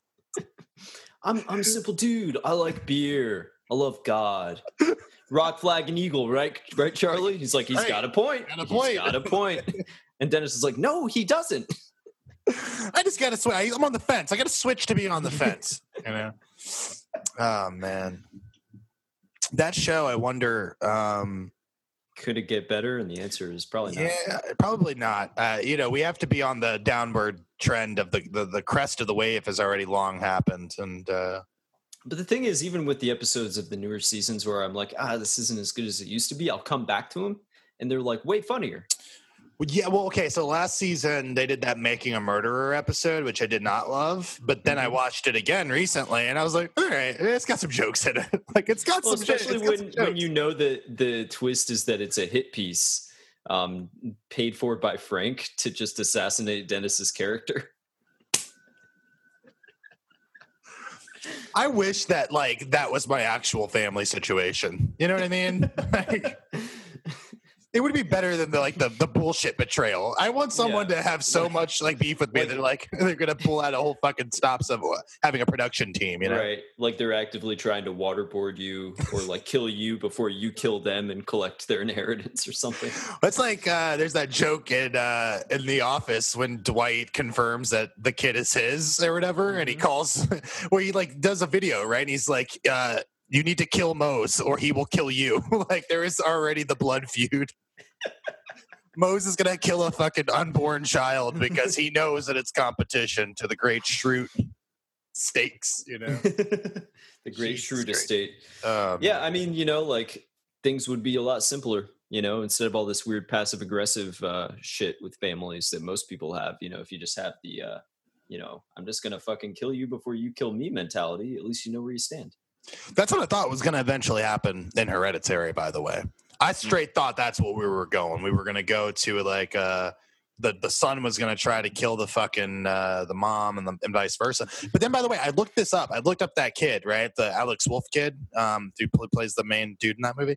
And he was in a movie with our favorite Brendan Fraser, all right? 2013 film called Hairbrained. And all I know about it is that the one still is Brendan Fraser looking happier than he was at the Golden Globe finger bang thing. You know what I'm talking about? Yeah. Happier than that moment. So just think about it. And then because I don't think Brendan has had a lot of happy moments in the past 10 years. So good for him. No, it's been rough. And this is 2013, so it wasn't that long ago, only 5 years ago, man. And he looks real happy. And meanwhile, Alex Wolff has just you see how my hair is now, but if you multiplied it by 3. He's got the weirdest fucking hair I've ever seen. And that's the play on the title is that it's hair-brained or whatever. And the premise of it is that Alex Wolff goes to college as a freshman, and Brendan Fraser is a 41-year-old freshman with a gambling problem. And it's about how this 17-year-old savant who went to college early has to fucking deal with this albatross named Brendan Fraser as he gambles his goddamn, kid's college fund away. Never mind his own college fund, which he's using currently to be enrolled. But It's neither here nor there, man. Brendan's got problems. I'm looking up pictures from Brendan. Oh, dude, right? Brendan does look very happy. I'm really happy for him that at least he got one moment, even if he was pretending, where he was that ecstatic about something. Good for him. I wish I was ever as happy as Brendan Fraser is in his single moments of happiness, you know? Yeah. Well, I mean, that's what I always say about, like, whenever I have a dog around me and you, like, throw a stuffed animal or a ball, and that dog is, like, happier than you will ever be for the rest of your life just to get that thing and bring it back to you. There's some movie, and I'm blanking on it, but he's just like, Bubbles. I wish I loved anything as much as my kids love Bubbles. And I'm like, yeah. That's right, man. Back in the day, Bubbles is all it took, you know? Then it got all complicated with the Instagrams and the F-books. The F-books. Social media, man. But hey, man, bringing it back to Hereditary. Sorry. You're a day out from having seen it. Yeah. Bugging you for a long-ass time. How you feeling about it? Yeah, I liked it. It was cool. It was disturbing. It was not the movie I thought it was going to be, which was cool. That little girl was fucking weird in a good way. Like, I don't want to talk shit about a little girl, but I'm about to talk shit about a little girl. Like, fuck's going on with this little girl? What's wrong with her face? No, what's wrong with your face? No, she was actually really good in it. I mean, I don't know if that's like the problem with all child acting is I'm not sure if it's a product of editing or if the kid is actually solid. Man, I don't know. There's a couple examples of that, right? Of editing taking over and making a film better than it is. But she was genuinely creepy. Yeah. The guy was very good at what he did. I mean, the thing I really like about that movie is that it seems to have packed a punch. Like, there's so much history that's implied, right? It's not like spoon-fed to you, but, you know, there's enough clues. There's enough, like, casually mentioned this, and that. That all of it feels very earned, and you feel that movie was real. Not in the way that I'm saying, oh, that should actually happen, but it had the real weight of things where, like, in stories, you're not going to have everything fucking spelled out for you. But if you do a good job, there should be enough history implied that you're like, oh, we don't know the whole story, but we know there's a bunch going on there. It is rooted in some real ass emotional trauma. And for most of the movie, everything that happens in it could, you know, technically happen in the real world, and it's just awful. And that's what makes it so effective, I think. Oh, yeah. I mean, I would say other than the last 20 minutes, it's just a movie about trauma. Like, that's it. Like, it's a family film. And possible mental illness. And you can make the argument for the last 20 minutes being all delusion, but I don't think that's what's happening. I don't know. Like there's definitely allusions to, like, schizophrenia and mania and borderline personality disorder and all that.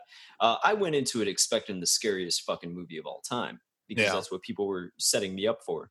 And I was like, wow, this better be like the scariest fucking thing. And it's not, but it was really good. I just read some review today from one of these message boards all right, so there's a stupid message board where they rank movies in their own rankings. And, like, one's like matinee if it's good, but you should go during a matinee. There's one's like full price, and then there's one, the best one is better than sex, which, by the way, I'm sorry, I love movies, but very few films have ever quite lived up to the experience of that. So I'm just going to call bullshit on the rating system. But the guy was like, it's the greatest horror film I've ever seen in my life. And I'm like, it's like, you need to see more horror movies. Yeah, I think you just haven't seen a lot. And that's not a disrespect to the film. The film's fine. It's just not a horror film. It's a bait and switch. It's a lot like how, did you watch Crimson Peak by Guillermo a couple years back?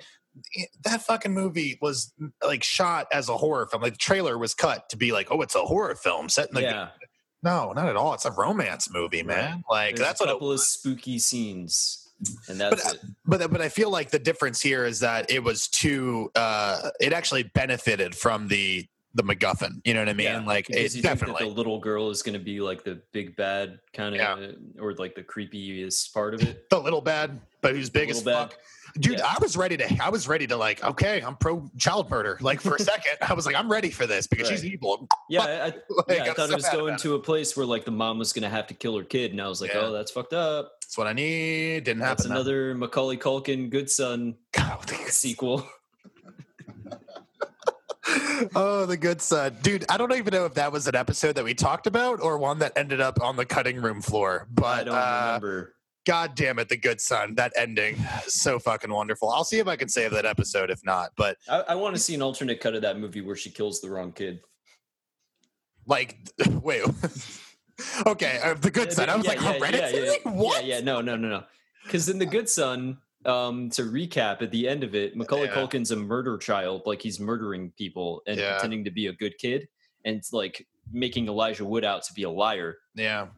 But it turns out he's not a liar. He's not a liar. And at the end, the mom has to choose between the good son, who's actually a murderer, or Elijah Wood. She chooses Elijah Wood, who's the actual good kid, and lets Macaulay Culkin fall to his death off a cliff.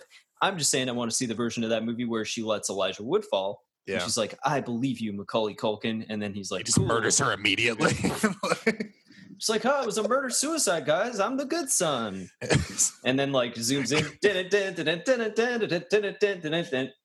It just says, I'm the good son. He, like, calls out the title of the fucking film. Yeah, he, like, looks right at the camera. Oh, Christ, man. Yeah, I thought you meant the other one. And I'm like, that's dark, man. Oh, Hereditary. No. Hereditary, 30 minutes into the movie, you see a child actor get decapitated horribly. So, spoilers. I was not ready for that. Dude, I so wasn't ready for it. Like, it was horrifying. It was also, like, kind of funny. I mean, not really. So are you coming around on that a little bit? I mean, I'm not coming around on the whole film being funny because Toni Collette crying because her child was murdered is not funny to me. I don't know why it's funny to you, Max. Honestly, no, I'm worried about you. Yeah. It's not by itself funny, but after she finds out that her daughter has died, she's like, I wish I was dead. And she's like in this praying position and crying and like just an emotional wreck.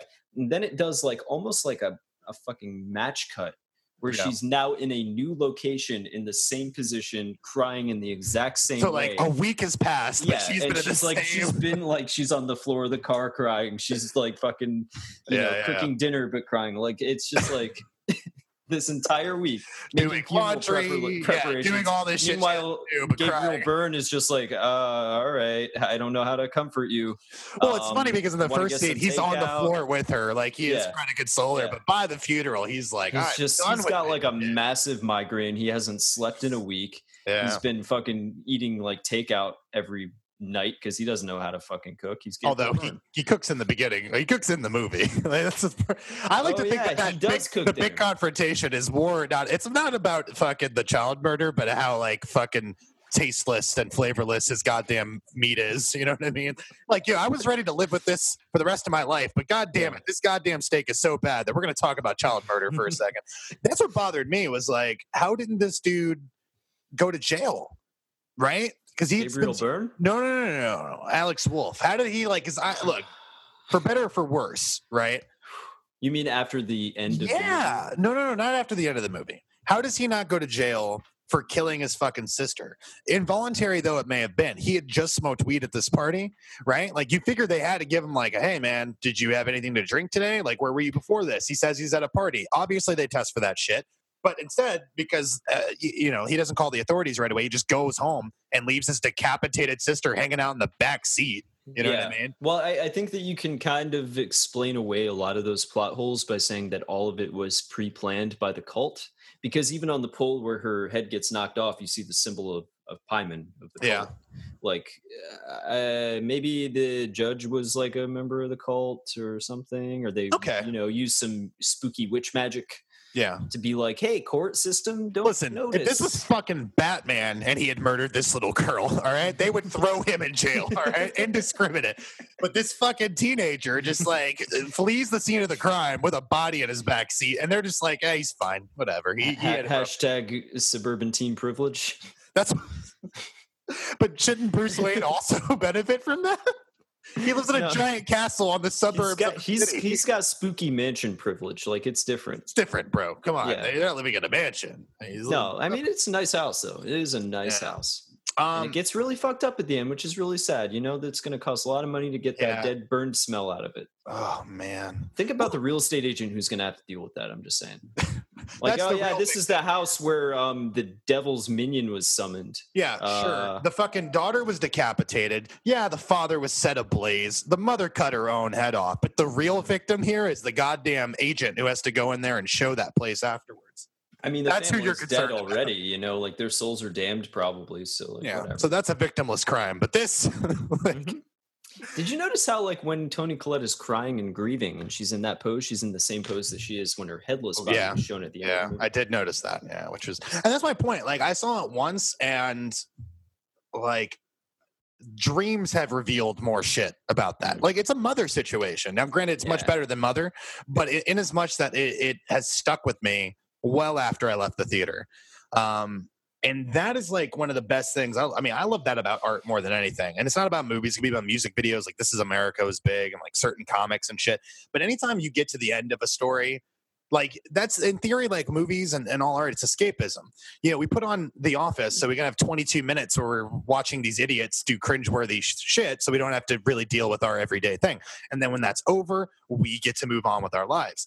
That's what movies are supposed to be. And I have not moved on with my life. Like, this movie has haunted me still. You know what I mean? And I don't know. Okay, like, you know, I might have to push back on that. I think that what you're describing with Hereditary is what movies should be, ideally. No, absolutely. But what I'm saying is that, like, on surface level, right? Not every movie is trying to stick with you. Some movies are purely trying to be 90 minutes of fun. You know what I mean? It's like basically a theme park ride where it simulates danger, and then you get off, and it's like you forget about it immediately. Exactly. That's what I'm saying. That's most film. Now, of course, great film is supposed to try to strive, have the ambition to stay with you. But what I'm saying is that more often than not, films, even really good ones, you know, you get to the end of it, you're like, wow, that was really good. I had a good time. And then you go get dinner, or you go watch some TV, or you go do something else, you read a book. This is one of those things where, like, I'm watching other things on TV, and my mind is drifting to that fucking the telephone pole, man. Like, well, see, like a movie like The Babadook, I honestly found The Babadook more disturbing than this, which maybe that makes me weird. Because a lot of people like kind of hate on The Babadook these days. Why? Or it's like a weird joke or something. I don't know. Because The Babadook got memeified to the point where he wasn't scary anymore. But see, the memes fucking ruin everything. Sometimes I think our generation, like, think about what other generations have given to this world and what we've done as memes. That's like our contribution to the world, man. Right. But no, like the Babadook and Hereditary both kind of share this sort of like storybook logic space. They both, you know, deal with things like familial loss, trauma, grief, mental illness. It's definitely the film that I was comparing it to while watching it. It felt that way. Yeah. That and The Witch, in terms of like the tone of just like weird dread that just like seeps into the movie till by the very end you get this like kind of, it's almost like once the monsters are revealed, it's almost kind of beautiful, as horrifying as it is. Yeah. You know what I'm saying? Like there's this like kind of sigh of relief once she like meets all the other witches, and it's the first time in the movie she's happy. Yeah. Well, here's the thing. I mean, I love The Witch. Like, if you're asking me, a gun to my head, what I like more, Hereditary or The Witch, it's probably The Witch right now. But again, my point is, like, having seen it once, there are a bunch of things that I picked up on, and then there's a bunch of shit where, like, I really want to go rewatch it, man, because I feel like, again, he packed so much in there. Like, he world built the fuck out of it. And he did it so well that he didn't have to be glaringly obvious about the world building. That's my point. The movie is a series of effective setups and payoffs, which, you know, unlike Face Off, I actually love that these setups and payoffs are there. Oh, Christ. You and Face Off, dude. You and Face Off. It's, you know, I told you it was a problem for me, you know, and we keep poking at that wound. But neither here nor there. Stop picking at it, Max. It's not good for you. No, I can't help it. But no, I don't remember where I was going with that. But setups and payoffs. Like the part where like the husband walks into the house and he's like, "Oh, what's that smell?" Yeah, whatever. And they don't reveal what that smell is until like 10 to 15 minutes of screen time later. It's the fucking grandma's rotting corpse. Just like little things like that, or like the nut allergy. Like, does that have any nuts in it? Yeah, that's a Chekhov's gun in the first fucking 2 minutes of the movie, man. Like, and again, comes back so much quicker than you expect it to. Yeah, cut to the party. They're just chopping up nuts, like, yeah. Go eat some cake. I gotta go make out with this girl. Which he doesn't even do, by the way. That's the problem that really that bothers me. Homie gets no play in that movie at all. Gets no play at all. And maybe it would have made it a little bit better that his body was being commandeered for an evil Hell King. He'd at least gotten laid first. A little bit. God damn it, man. Like, figure these devils would have had some compassion. Be like, well, before we take over his body, let him, you know, experience some pure joy. Better than sex, y'all. It's like This a late movie. 90s sex comedy or something. It's like, before he gets possessed by an evil spirit, he's going to try to get laid one last time. Can't hardly wait, but, with fucking possessions and shit. With demon beheadings and stuff. Oh, Christ, man. Fucking Hereditary. Having watched more of that, by the way, I need to touch back on Crypty, okay? Because Crypty, as I told you, a legal guardian that I resent. Yeah.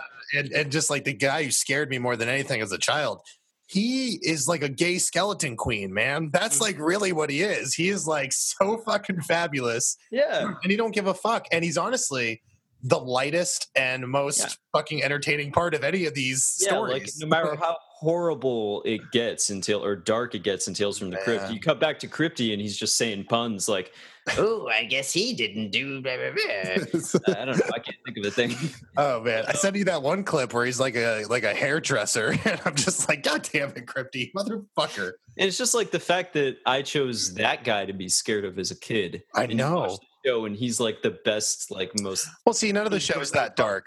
None of them are too dark, as you're right about that. Yeah. But I mean, a couple of them. And Three's a Company, that fucking, or Three's a Crowd, or whatever it's called. Oh, where it ends with the husband dragging his wife's corpse into his surprise party. Yeah, it's one of those things where like maybe I should have saw that coming, but at the moment I just didn't, and it destroyed me. I don't know why. Because the episode isn't anything special up until the last like minute. Yeah, and then it's just like such a gut punch.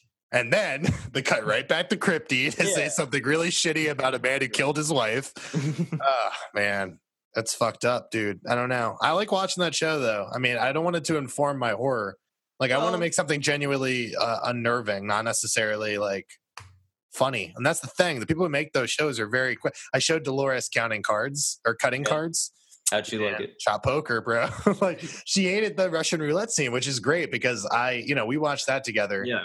And it was one of those things where, like, I know how I was reacting to it. Like, I was messaging him, like, "Oh no, dude, I don't want to watch this." Like, right. Well, yeah, I remember you saying like after Russian roulette, you're like, "I don't know how it could get any worse than that." Come on. And then I was like, "Shot poker, bro," and you're like, "Whatever." That got much worse. Dude. It got so much worse. Yeah, and that's the same thing with Dolores. She was like, "I don't want to watch this Russian roulette scene. This is too much for me." And then she was like, "Thank God that's over." And then fucking Shot poker comes up. Then they get to the end, and it's like a Looney Tunes episode, dude. Yeah, it is. It's kind of adorable, man. And that's how that whole show is. I think they just give you like 2 or 3 moments out of every episode that are really fucking intense. Yeah. And everything else is surrounded by like pitch black comedy, Yeah. It might be one of the greatest achievements ever. Like, no, any medium, no fucking books, stories, like Gilgamesh, The Odyssey, Tales from the Crypt, like a very close third, man.